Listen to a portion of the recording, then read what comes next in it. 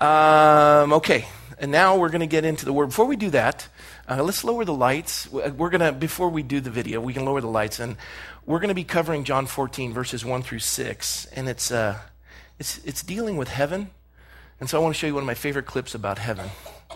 Let's take a look.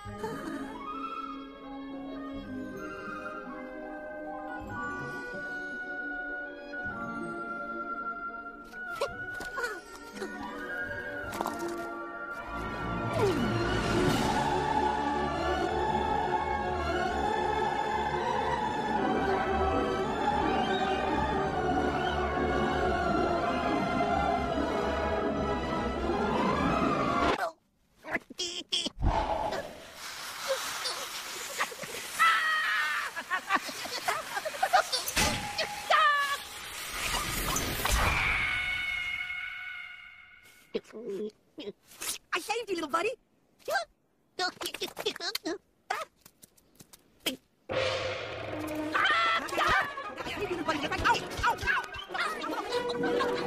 There you go. That's heaven.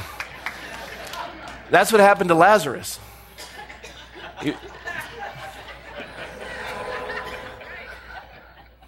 still going.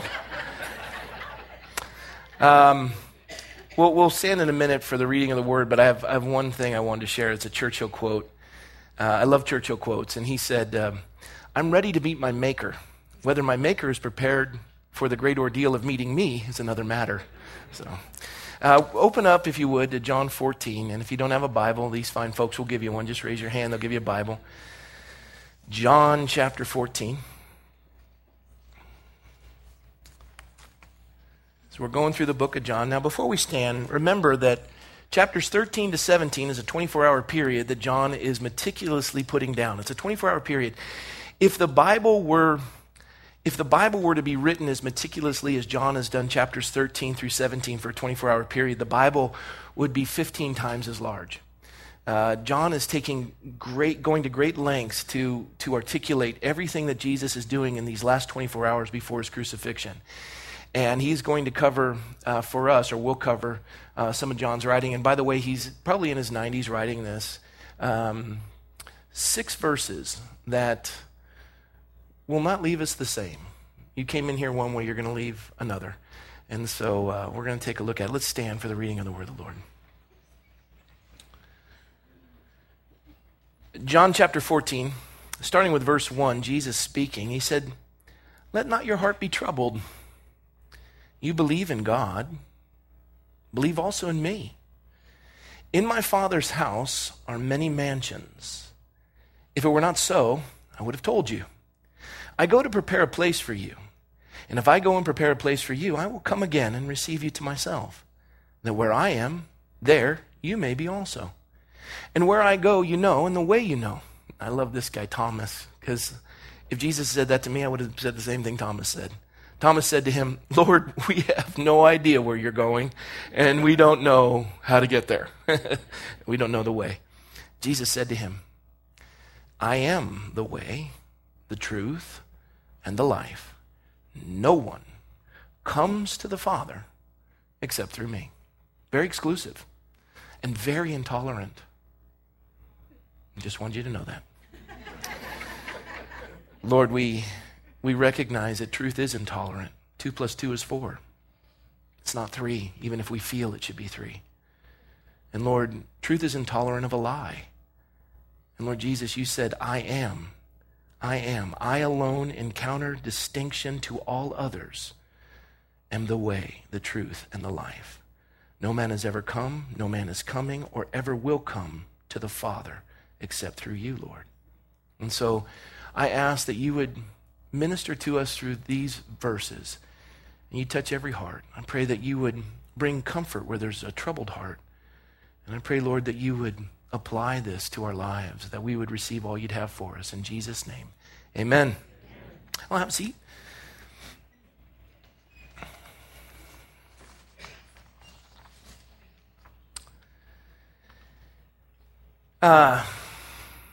Looking at this passage of Scripture, what's fascinating to me is Jesus begins by saying, let not your heart be troubled. Let not your heart be troubled. And it's a commandment. Don't let your heart be troubled. But what's fascinating about it is he says, your heart, your being plural, heart being singular. He's speaking to all of us, but he's speaking to you individually, me individually. And when he says, don't let it be troubled, it's strange to me because as we've been studying the book of John, we've covered a few verses. In particular, I wrote some of them down, John 11:33, John 12:27, John 13:21. We've covered all those. And as you recall, in those verses, especially when Lazarus was sick and dying, therefore, when Jesus saw Lazarus, his sister, weeping, and the Jews who came with her weeping, he groaned in the spirit and was troubled. In John 12:27, when he was relating to the cross and speaking to the Father about the impending crucifixion, he said, now my soul is troubled. And what shall I say? Father, save me from this hour. But for this purpose I have come for this hour. Jesus said again in John 13:21 in reference to Judas, when Judas was going to betray him at the table. When Jesus said these things, he was troubled in spirit and testified and said, most assuredly I say to you, one of you will betray me. It broke his heart. He was troubled. He's saying to us, don't be troubled. He was troubled. Is he a hypocrite? No. There was a conference called Seeds of Compassion that was held in Seattle, Washington, and they brought together all these religious leaders around the world. They had Episcopalian and Jewish leaders and Muslim leaders. The Dalai Lama was there, the holiness, the 14th Dalai Lama deity. They called him Your Holiness, and I struggle with that. I mean, I don't have a thing against him. I'd greet him. I'd say, hello, Dalai, but I was so looking forward to saying that. But they were trying to come to a consensus where we can all get together and their idea was all roads lead to God. All roads lead to God. All roads, and I agree with that. All roads lead to God. I fully agree with that. But only one leads to heaven. The Bible says it's appointed once for a man to die, then judgment. You'll stand before God regardless of what you believe, and you'll give an accounting of your life. And if you say, God says, why should I let you into heaven? You'll say, because I'm a good person, or I've done all these things, or I've done all those things. God says, that doesn't cut it. The only thing that lets you in is my son's righteousness is put on your account. You've received it by faith. He's the way, the truth, and the life. No man comes to me but by my son. I sent my only son to die for your sins. You received that gift by faith. His righteousness is imputed, put on your account. And so all roads lead to God, but only one leads to heaven. That's not my words. Those are Jesus' words. When he says, I am the way, the truth, the life, I alone encounter distinction to all others. That's the statement in the Greek. There's no room, and that's the one C.S. Lewis said is the trilemma. You have to believe God is either a liar, a lunatic, or he's Lord. There's no other option. He's Lord. He was either a liar where he knew he wasn't the only way, but he lied and told everybody he was, or he's a lunatic. He believed he was, but he wasn't, or he's Lord. And he is Lord. And he's the only way. And there's one truth. And you say, well, that's so intolerant. Again, truth is always intolerant of a lie. Counterintuitive to all other claims. Jesus rose from the dead. The grave is empty. If you can disprove the resurrection, I'll quit Christianity. You can't. Even through cross-referencing and historical documentation, you just can't do it. And we look at this and we have to make a decision and we have to come to a place. And in the Seeds of Compassion conference, everyone's just trying to get along. And I've been to an interfaith gathering and I like it because what I notice in an interfaith gathering is they exchange the truth for the sake of what they call grace so they can all try to get along. And you go into a room with an interfaith council and everyone's real friendly and they're kind. But the minute you establish a distinction, there's going to be tension. You establish a distinction, there will be tension. And so if you want to sit in the room, you just kind of have to not establish a distinction. Otherwise, you're not welcome. And the idea is everyone just has to let it all go and just put it in a mush pot. And this is what happened at the Seeds of Compassion convention. And thousands of teenagers gathered in Seattle, Washington, that all these religions would come together and coexist. And at this convention, there was they were doing question and answer. They had a panel up there, and one of the speakers was a guy named Rob Bell, who up until recently seemed to be orthodox in his beliefs of Christian beliefs, but has strayed. I don't know him personally. I'm not going to make a judgment call, but I will say his response to a young boy, his name was Joshua, he was 14 years old, and he stands up in front of the moderator and he says, I've been wayward from my Christian walk. I'm just kind of lost. I'm not sure what to do. And the moderator says, Rob, you've got a large following. Pastor Bell, why don't you address this young man?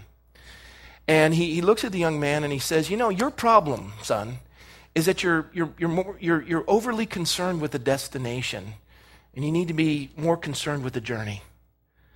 Focus on the journey, not the destination. That was his advice. And then he sat down. And as I watched that video, the emptiness and the hollowness of his comment, this is what Jesus is describing. He's saying, let not your heart be troubled. You believe in God, believe also in me. And he says, in my Father's house are many mansions. If it were not so, I would have told you. I tell the truth, the Lord says. I go and prepare a place for you, and if I go and prepare a place for you, I will come again and receive you to myself, that where I am, you may be also. And where I go, you know, and the way you know. And of course, Thomas would struggle with that. What Jesus is saying, not in contradiction to his own life, because as we covered those 3 verses in chapter 11, 12, and 13, he was troubled. And here's what he was troubled by. Death. Death is troubling. Betrayal is troubling. Judas broke his heart. Lazarus caused him to weep. When he considered the misery and the pain of the cross, it broke his heart. Death is troubling. Life is troubling. And if it's a journey, it is a miserable journey. And you, Rob Bell, go and try and say that to our Christian brothers and sisters being beheaded. It's all about the journey. Are you kidding me? Their hope is they're on the shores of the Mediterranean getting ready to have their heads lopped off. Their hope is eternal. They have the destination in mind. Their lambs silent to the slaughter. They're unwavering. And they stand in confidence and strength in the midst of a troubling journey. Life is hard. Now, granted, in our Western world, we try to get through life in the journey, avoiding as much trouble as possible. And if people are difficult, we just avoid them. And we surround ourselves with happiness. And if you're difficult, I don't want to be around you. And we just, and I go to yoga, and then I go and I eat the organic, and that's all good. That's all good. Obviously, you can see I'm not doing that. That's all good. And it's the journey, and you just sit and contemplate what is the sound of one hand clapping. I can answer that for you. Pretty good, huh? 2, one hand. Okay, never mind. And you think it's the journey, and we're on this to discover ourselves and to find ourselves. And I told this to my son at 13 years of age, son, and I took him to the cemetery, and I said, you always begin with the end in mind. This was on his walkabout. You're going from a boy to a man, and you begin with the end in mind. Son, this is the way of all flesh. It ends in a cemetery. And you will stand before God. War doesn't increase death. It expedites it, but it doesn't increase it. Disease and famine doesn't increase death. It expedites it, but it doesn't increase it. Everyone in the room will die. And you begin with the end in mind. Well, I'm just going to get on the Starship Enterprise and go into space, and it's going to be good, I guess. Odd. But to stand before God and say that there is a creator. Now, to get on the starship, you've got to dismiss God. You've got to dismiss, the idea of the universe being governed by God. You have to dismiss order and absolutes. The sun rises and the sun sets, and you say, well, that's just by chance. And that we all evolve by chance. And you go, wait, what? It's like walking along and seeing a watch on the ground with leather straps. And you go, that just happened. It just happened. No, that watch speaks of intelligent design. You say, no.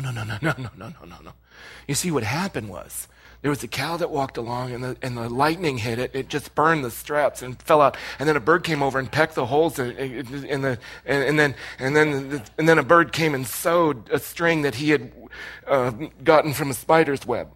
And then the bezel was heat, and then wind blowing, and then thousands, billions of years. And then the glass bevel was, and then the intricacy of the dials, trust me, give me some time here, billions, add more. And then it just happened. And you look at that person and go, you're an idiot. Well, God doesn't exist. I've never seen him. I never saw the designer or the creator of that watch. But I can tell by the design that there's a creator. There's order in the universe. Intelligent design. And so here we are, and we're left with this idea that we stand before him and give an accounting of our life. Now, I have to tell you, just like C.S. Lewis, if there was a doctrine I would dismiss and try to avoid, if I had the chance to rewrite the Bible, I would dismiss the doctrine of hell. I sat with, my Mormon friends when I was in Salt Lake City, and we were there for political purposes, and I'm sitting at the table, and a dean of a major seminary is agreeing with the dean of religious studies at BYU that, they're equal in their orthodoxy. And I'm like, are you kidding me? You're supposed to be representing the evangelical community. We're not the same. And a major pastor here in our community is agreeing with the seminary president, and they're having a kumbaya over there. And I'm next to another evangelical minister, and I turn over to my Mormon friend, and I look at him, and I say, do you agree with the professor of religious studies? Is this your doctrine? He goes, no, I don't agree with it. I said, well, this guy right here, I don't agree with him. So we're in agreement that we disagree with them. And I looked, and I said, you guys have 3 heavens and no hell. I got a heaven and a hell. Yours is a way easier sell.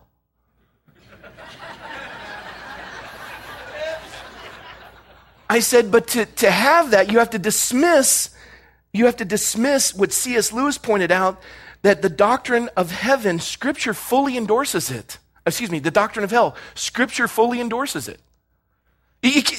No one spoke more of hell than Jesus, because he didn't want anyone to go there. And Christendom has held that this is a doctrine from its very beginning. And it has the support of reason itself. If there's good, there's evil. And so as we look at this and we go, okay, in my Father's house, he's speaking of heaven. Now the opposite is hell. Some of you say, well, no, I don't believe in hell. Well, the Scriptures speak of it. You have to dismiss the Scriptures. You have to dismiss all of Orthodox Christianity because you don't want a hell to exist. But Jesus died to keep you from there. I think of this idea of hell. I wrote this down. This is a picture of heaven right here, and I wanted to read this to you. This is a picture of hell. This account was written, and I want to get it right, Dr. Maurice Rawlings. He is a specialist in cardiovascular disease at the Diagnostic Center and area hospitals in Chattanooga, graduated with honors from George Washington University Medical School. He served in both the Army and the Navy, became chief of cardiology at the 97th General Hospital in Frankfurt, Germany.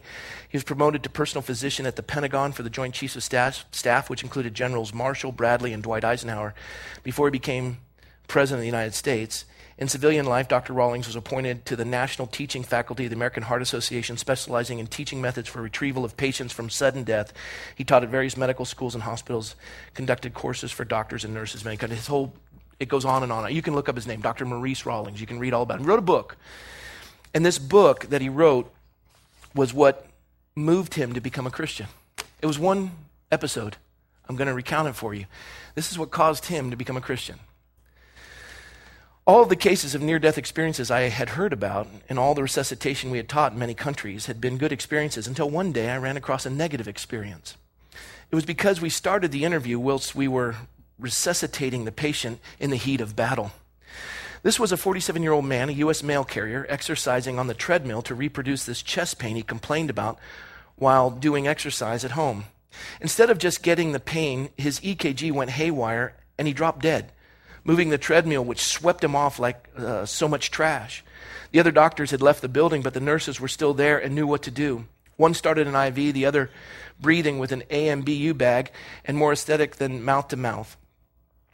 I was doing the external heart compressions, and the patient kept saying, "Doctor, don't stop." And when I would stop to reach for something, he would say, "I'm in hell again."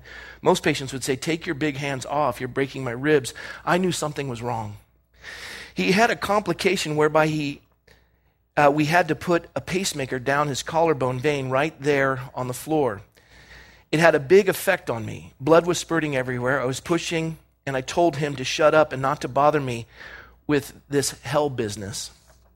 I was trying to save his life, and he was trying to tell me about some nefarious nightmare he's had in the death throes. That's what I thought until he kept saying it. The nurses gave me that look as if to say, "This is a dying man's wish." He then asked me something that was the ultimate insult, which was, "Doctor, pray for me." I told him that he was out of his mind. I wasn't a minister. Again, he asked me to pray for him, and the nurses were still looking at me with anticipation, so I did. I made up a make-believe prayer, a nonsense prayer. I just wanted to get him off my back, so I told him to say it after me. "I believe in Jesus Christ as the Son of God." Go on, say it. "Please keep me out of hell." Say it. "And if I live, I'm off the hook. I'm yours forever." I remember that part well because he's been off the hook ever since. He's a firm Christian man. Each time I've interrupted CPR to adjust the pacemaker, he would convulse, turn blue, stop breathing. His heart would stop beating, and I'd reach over and start him up again. Every time I'd let go, he'd be back in hell. After I said this prayer, there were no more writhing experiences, no more negative fighting attitude. He was calm. I asked him the next day to tell me about being in hell, and I told him he had frightened the nurses to death, and he had scared the hell out of me. He said, "What hell?" And after the prayer you gave, I remember seeing my mother when she was living, although she had died when I was 3 years old. Impossible. He picked her out of a photograph album his aunt brought the next day, but he had never actually seen her. He identified her from her clothing. He had seen her in heaven. What apparently happened was that he had sublimated the hell experience to painless parts of his memory. But after the conversion, he had heaven experiences. That nonsensical prayer I prayed to humor him not only got that man converted, but it also converted me. We both became born-again Christians. You can read that on your own. Now, contrast that with this one. And I know you guys aren't familiar with me reading a lot, but Jonathan Edwards in I think it was the First Great Awakening in the 1700s in America. You had Whitefield, George Whitefield, and a number of others. And Gilbert Tennant was equal to Edwards and Whitefield in this Great Awakening. And they had started a kind of a seminary called the Log Cabin College. And this log college ended up becoming Princeton University. And they said it was the closest thing to the school of prophets. That's what George Whitefield said. He said what occurred and the revival that occurred out of this school of teaching was phenomenal. Well, Gilbert Tennant was the pastor. He had a number of sons, but his youngest son, William Tennant Jr., ended up having an experience of death. And I'll read this to you. "While I was conversing with my brother, he said, on the state of my soul and the fears I'd entertained for my future welfare, I found myself in an instant in another state of existence, under the direction of a superior being who ordered me to follow him." So if you read the story, and you can find it, William Tennant Jr., he goes into this catatonic state, and for 3 days they assume he's dead. His eyes are sunken, there's no breathing, there's no movement, no pulse, nothing. And they've given up, and they're getting ready to bury him. And he comes to. And this is, I won't read through the whole thing, but he said, "I beheld at a distance an ineffable glory, the impressions of which on my mind is impossible to communicate to mortal man. I immediately reflected on my happy change and thought, well, blessed be God, I am safe at last, notwithstanding all my fears. I saw an innumerable host of happy beings surrounding the inexpressible glory in acts of adoration and joyous worship. But I did not see any bodily shape or representation in the glorious appearance. I heard things unutterable. I heard their songs and hallelujahs of thanksgiving and praise with unspeakable rapture. I felt joy unutterable and full of glory, and then applied to my conductor and requested leave to join the happy throng, on which he tapped me on the shoulder and said, 'You must return to earth.' This seemed like a sword through my heart. In an instant, I recollect to have seen my brother standing before me, similar to Scrat. standing before me, disputing with the doctor. The 3 days during which I had appeared lifeless seemed to me not more than 10 or 20 minutes. The idea of returning to this world of sorrow and trouble gave me such a shock that I fainted repeatedly. He added, such was the effect on my mind of what I had seen and heard, that if it is possible for a human being to live entirely above the world and the things of it, for some time afterwards, I was that person. The ravishing sound of the songs and the hallelujahs that I heard, and every word uttered, were not out of my ears when awake for at least 3 years. And then he said, for 3 years the sense of divine things continued so great, and everything else appeared so completely vain when compared to heaven, that could I have had the world for stooping down for it, I believe I should not have thought about doing it. He was instrumental in the Great Awakening. His whole life was transformed by that experience. There's a heaven, there's a hell. Whether you believe it or you don't, that's like saying, I don't believe in gravity. Well, it doesn't matter. Gravity doesn't care. There is a heaven and there is a hell.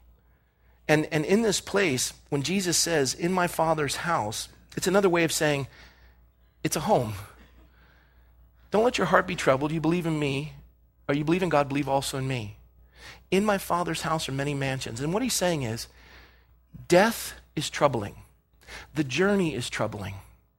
But if you have the destination in mind, it will settle your soul in the course of your life. You know where you're going. I remember leaving Tulane University after not doing well and wanting to leave there.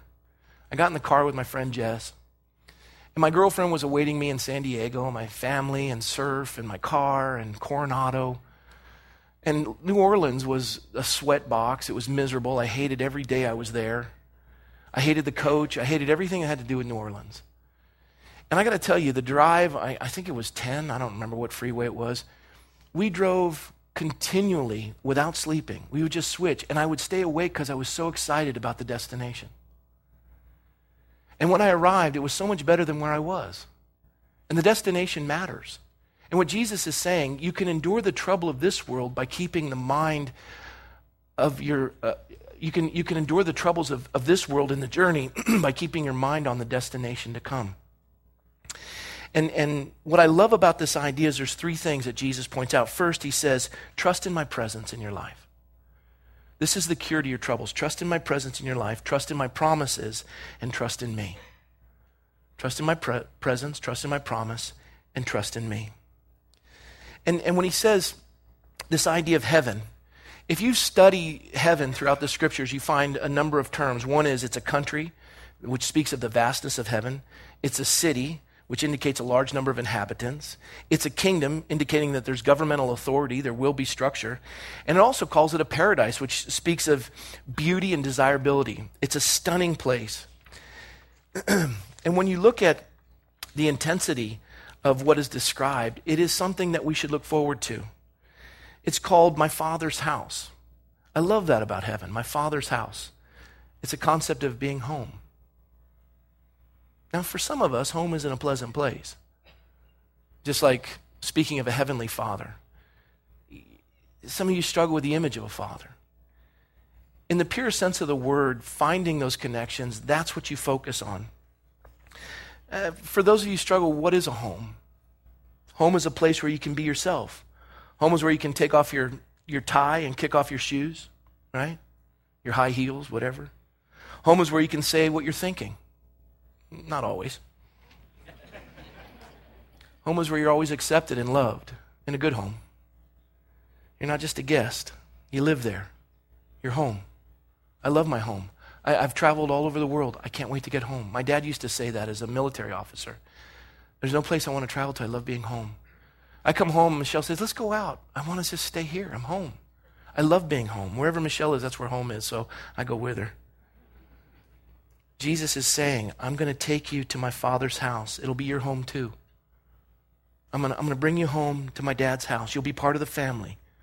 You'll be where you belong. That's heaven.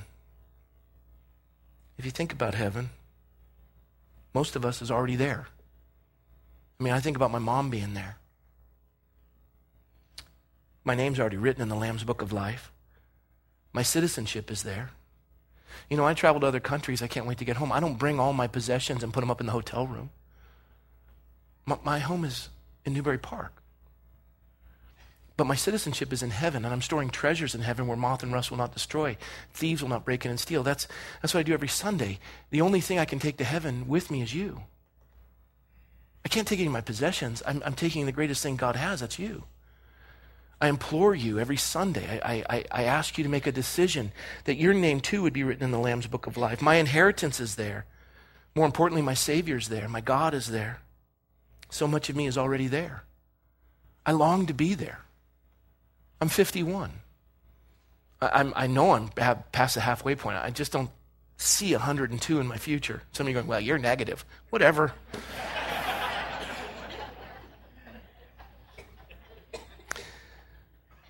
You know, in 2 Corinthians 5, the Apostle Paul talks about taking off this tent and looking to our builder and maker for this home. And he speaks of a body in some respects.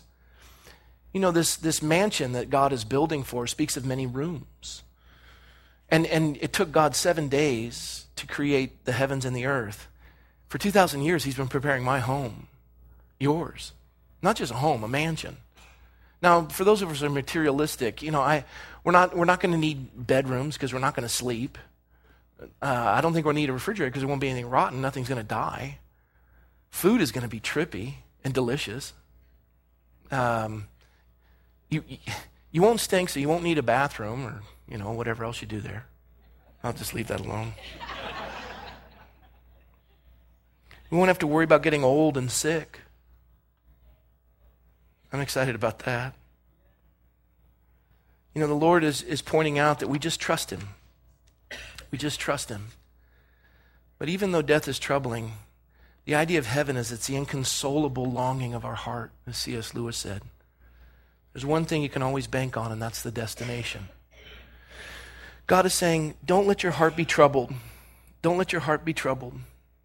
He wants us to focus on this idea of heaven because it comforts us on the earth in our current state. Now, we're limited in time, so I want to close with this idea. When Jesus said, I go and prepare a place for you, and if I go and prepare a place for you, I will come again and receive you to myself, that where I am, there you may be also. And where I go, you know, and the way you know. Now, some of you right now, like Thomas, would say, I'm not sure I know the way. I don't know where he's going. We've taken time to explain it. Heaven is in the presence of God Almighty. Everything that God is, heaven is. Everything that God isn't, hell is. God is love. God is goodness. God is light. God is joy. You'll be completely known as you're known. You'll finally understand yourself. You'll understand others. Relationships will be fascinating. They'll be unbelievable. Take a Randy Alcorn book, it's a thick one, and read about heaven.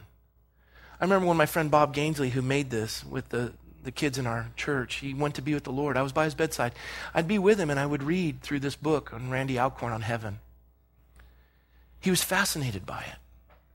His mind was set. He endured unbelievable trouble. The sickness was awful, but his joy was evident. We're going to face trouble, but we're in it together. We have the same destination. Let's work together. Let's encourage one another. Spur one another on to good works and encourage each other in this process because the destination is all ours. And like Thomas, some of you may say this morning, I don't know where Jesus is going. I don't know where you're going, Rob. How can I know? What's the way? How do I get there? Some of you want to dismiss it. You took some comparative religion class in your junior college. You've never read the scriptures, but based on what some teacher said, you have dismissed the claims of Christ. Cultures have been transformed by the simplicity of the scripture. The most quoted text of our founding fathers was the Bible. The nation you live in was founded by the understanding of the truths within the text, and you just dismiss it because you went to community college. Oh, you watched a Zeitgeist little clip. Oh, you're brilliant, but you haven't done any homework. You've just been drinking the Kool-Aid. You say, no, yours is Kool-Aid. Let's contend. You bring all yours, I'll bring mine. Let's sit. Christ made the claim, I didn't. We have to deal with the claim. Thomas asked, what is the claim and how do I get there? Jesus made it real simple to Thomas, and he makes it simple to all of us. He says, Thomas, listen, I, and the word I in the Greek is I alone, counter to distinction to all others. Mary Baker Eddy, Bhagwan Sri Rajneesh, Joseph Smith, whatever. I alone, in counter distinction to all others, am the way. The, distinct, no other. Not a, I am the way. I, alone, in counter distinction to all others, am the truth.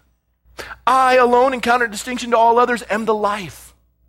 And no man comes to the Father, and the word comes means no man has ever come, is coming, or ever will come to the Father except through me. So there you go, Thomas. Now, you can't say no one ever told you. But you have to deal with what Jesus said. He's either a liar, a lunatic, or he's Lord. But I want to leave you with this last thought. What awaits you when you die? What are you hoping on? Nothingness? This going back, matter is neither created nor destroyed. You didn't even create it. You don't even know what nothing is. Even if you describe, you say nothing is, and you're using the adjective to be. You don't even create, you form and shape. You say, well, I created this. You use God's matter. He made it. You know, how did we get here? Well, it was a big bang. Okay, who lit it? Well, it was aliens. Okay, let's go to the aliens. Who brought them? Well, I don't know. Let's go further back. How crazy do you want to make this? There is a God, and you are not him. And he is giving you the way and the truth and the life.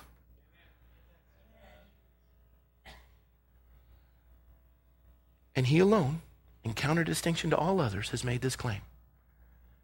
And he says, I'm ready to give you life.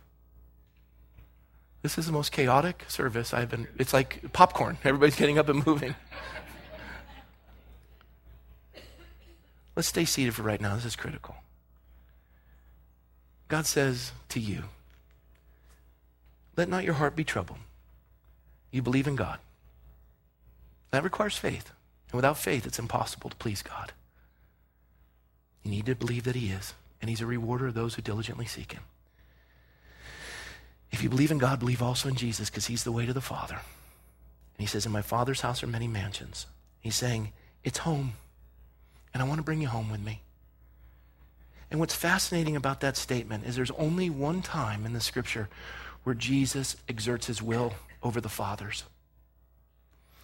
John 17:24 in the King James Version, he says, Father, I will that they also whom you have given me be with me where I am, that they may behold my glory, which thou hast given me, for thou lovest me before the foundation of the world. God, I want these folks to be with me in my house. I want them to come home. Lord, I want you to graft them in.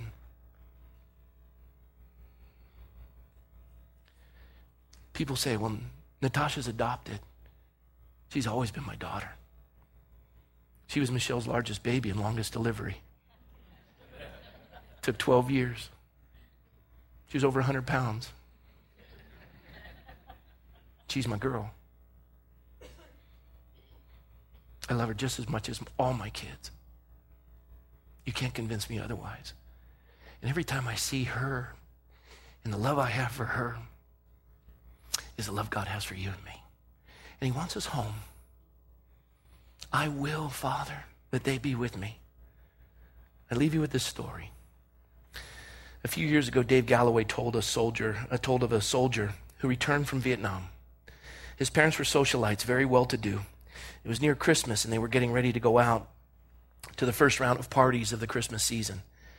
Just then, the phone rang, and it was their son on the phone. Mom, he said, I'm back in the States.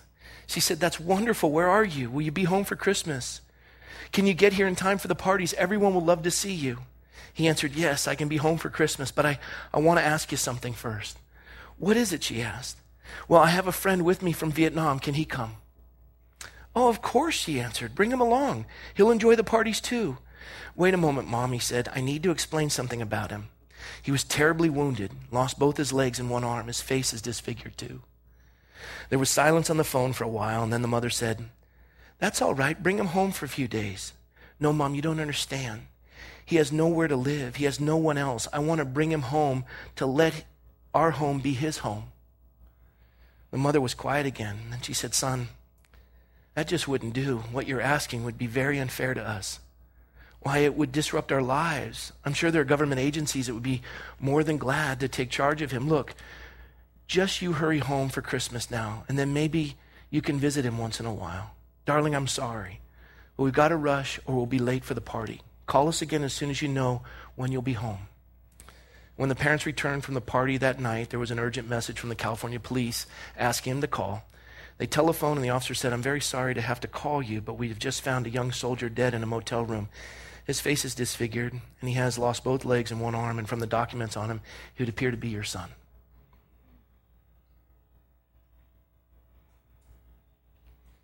"Father, I will that they also whom thou hast given me would be with me where I am."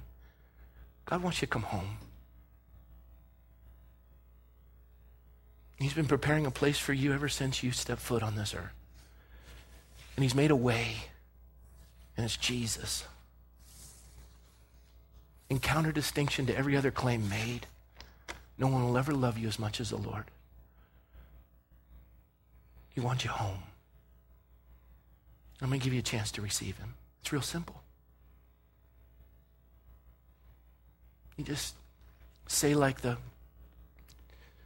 Ethiopian eunuch, "I believe that Jesus Christ is the Son of God, and he's my Savior. Lord, I want to come home.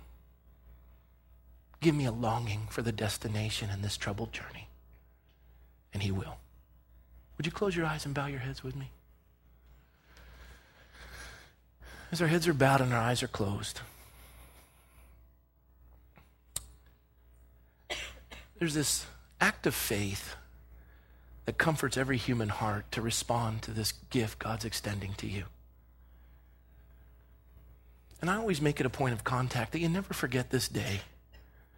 And if your memory fails you, I'll be there to remind you. The Lord says, if you testify before man, I'll testify before my Father in heaven. I'll be the witness. I'm going to ask you to respond in faith by doing one simple thing in a moment.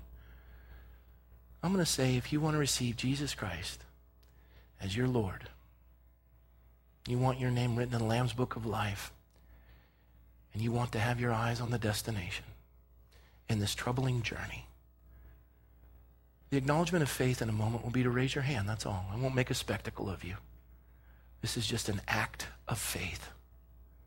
For without faith, it's impossible to please God. As our heads are bowed and our eyes are closed, I ask you right now, do you want to receive Jesus Christ as your Lord and Savior? Raise your hand. God bless you. God bless you. God bless you. God bless you. God bless you over here. God bless you. Bless you. Lord, thank you. Thank you for those who come home. Lord, we may be disfigured. We may have messed up our life, but you want us home. Your righteousness is put on our account and our sins have been forgiven. And we're your children. Lord, thank you that we're part of your family. And in this troubling journey, our eyes are on the destination. And our hearts are not troubled because we know where we're going. May that truth strengthen you from this day forward and forevermore until we all meet in glory in Jesus' name. Amen? Amen. God bless you guys. Let's clap for those who gave their heart to the Lord.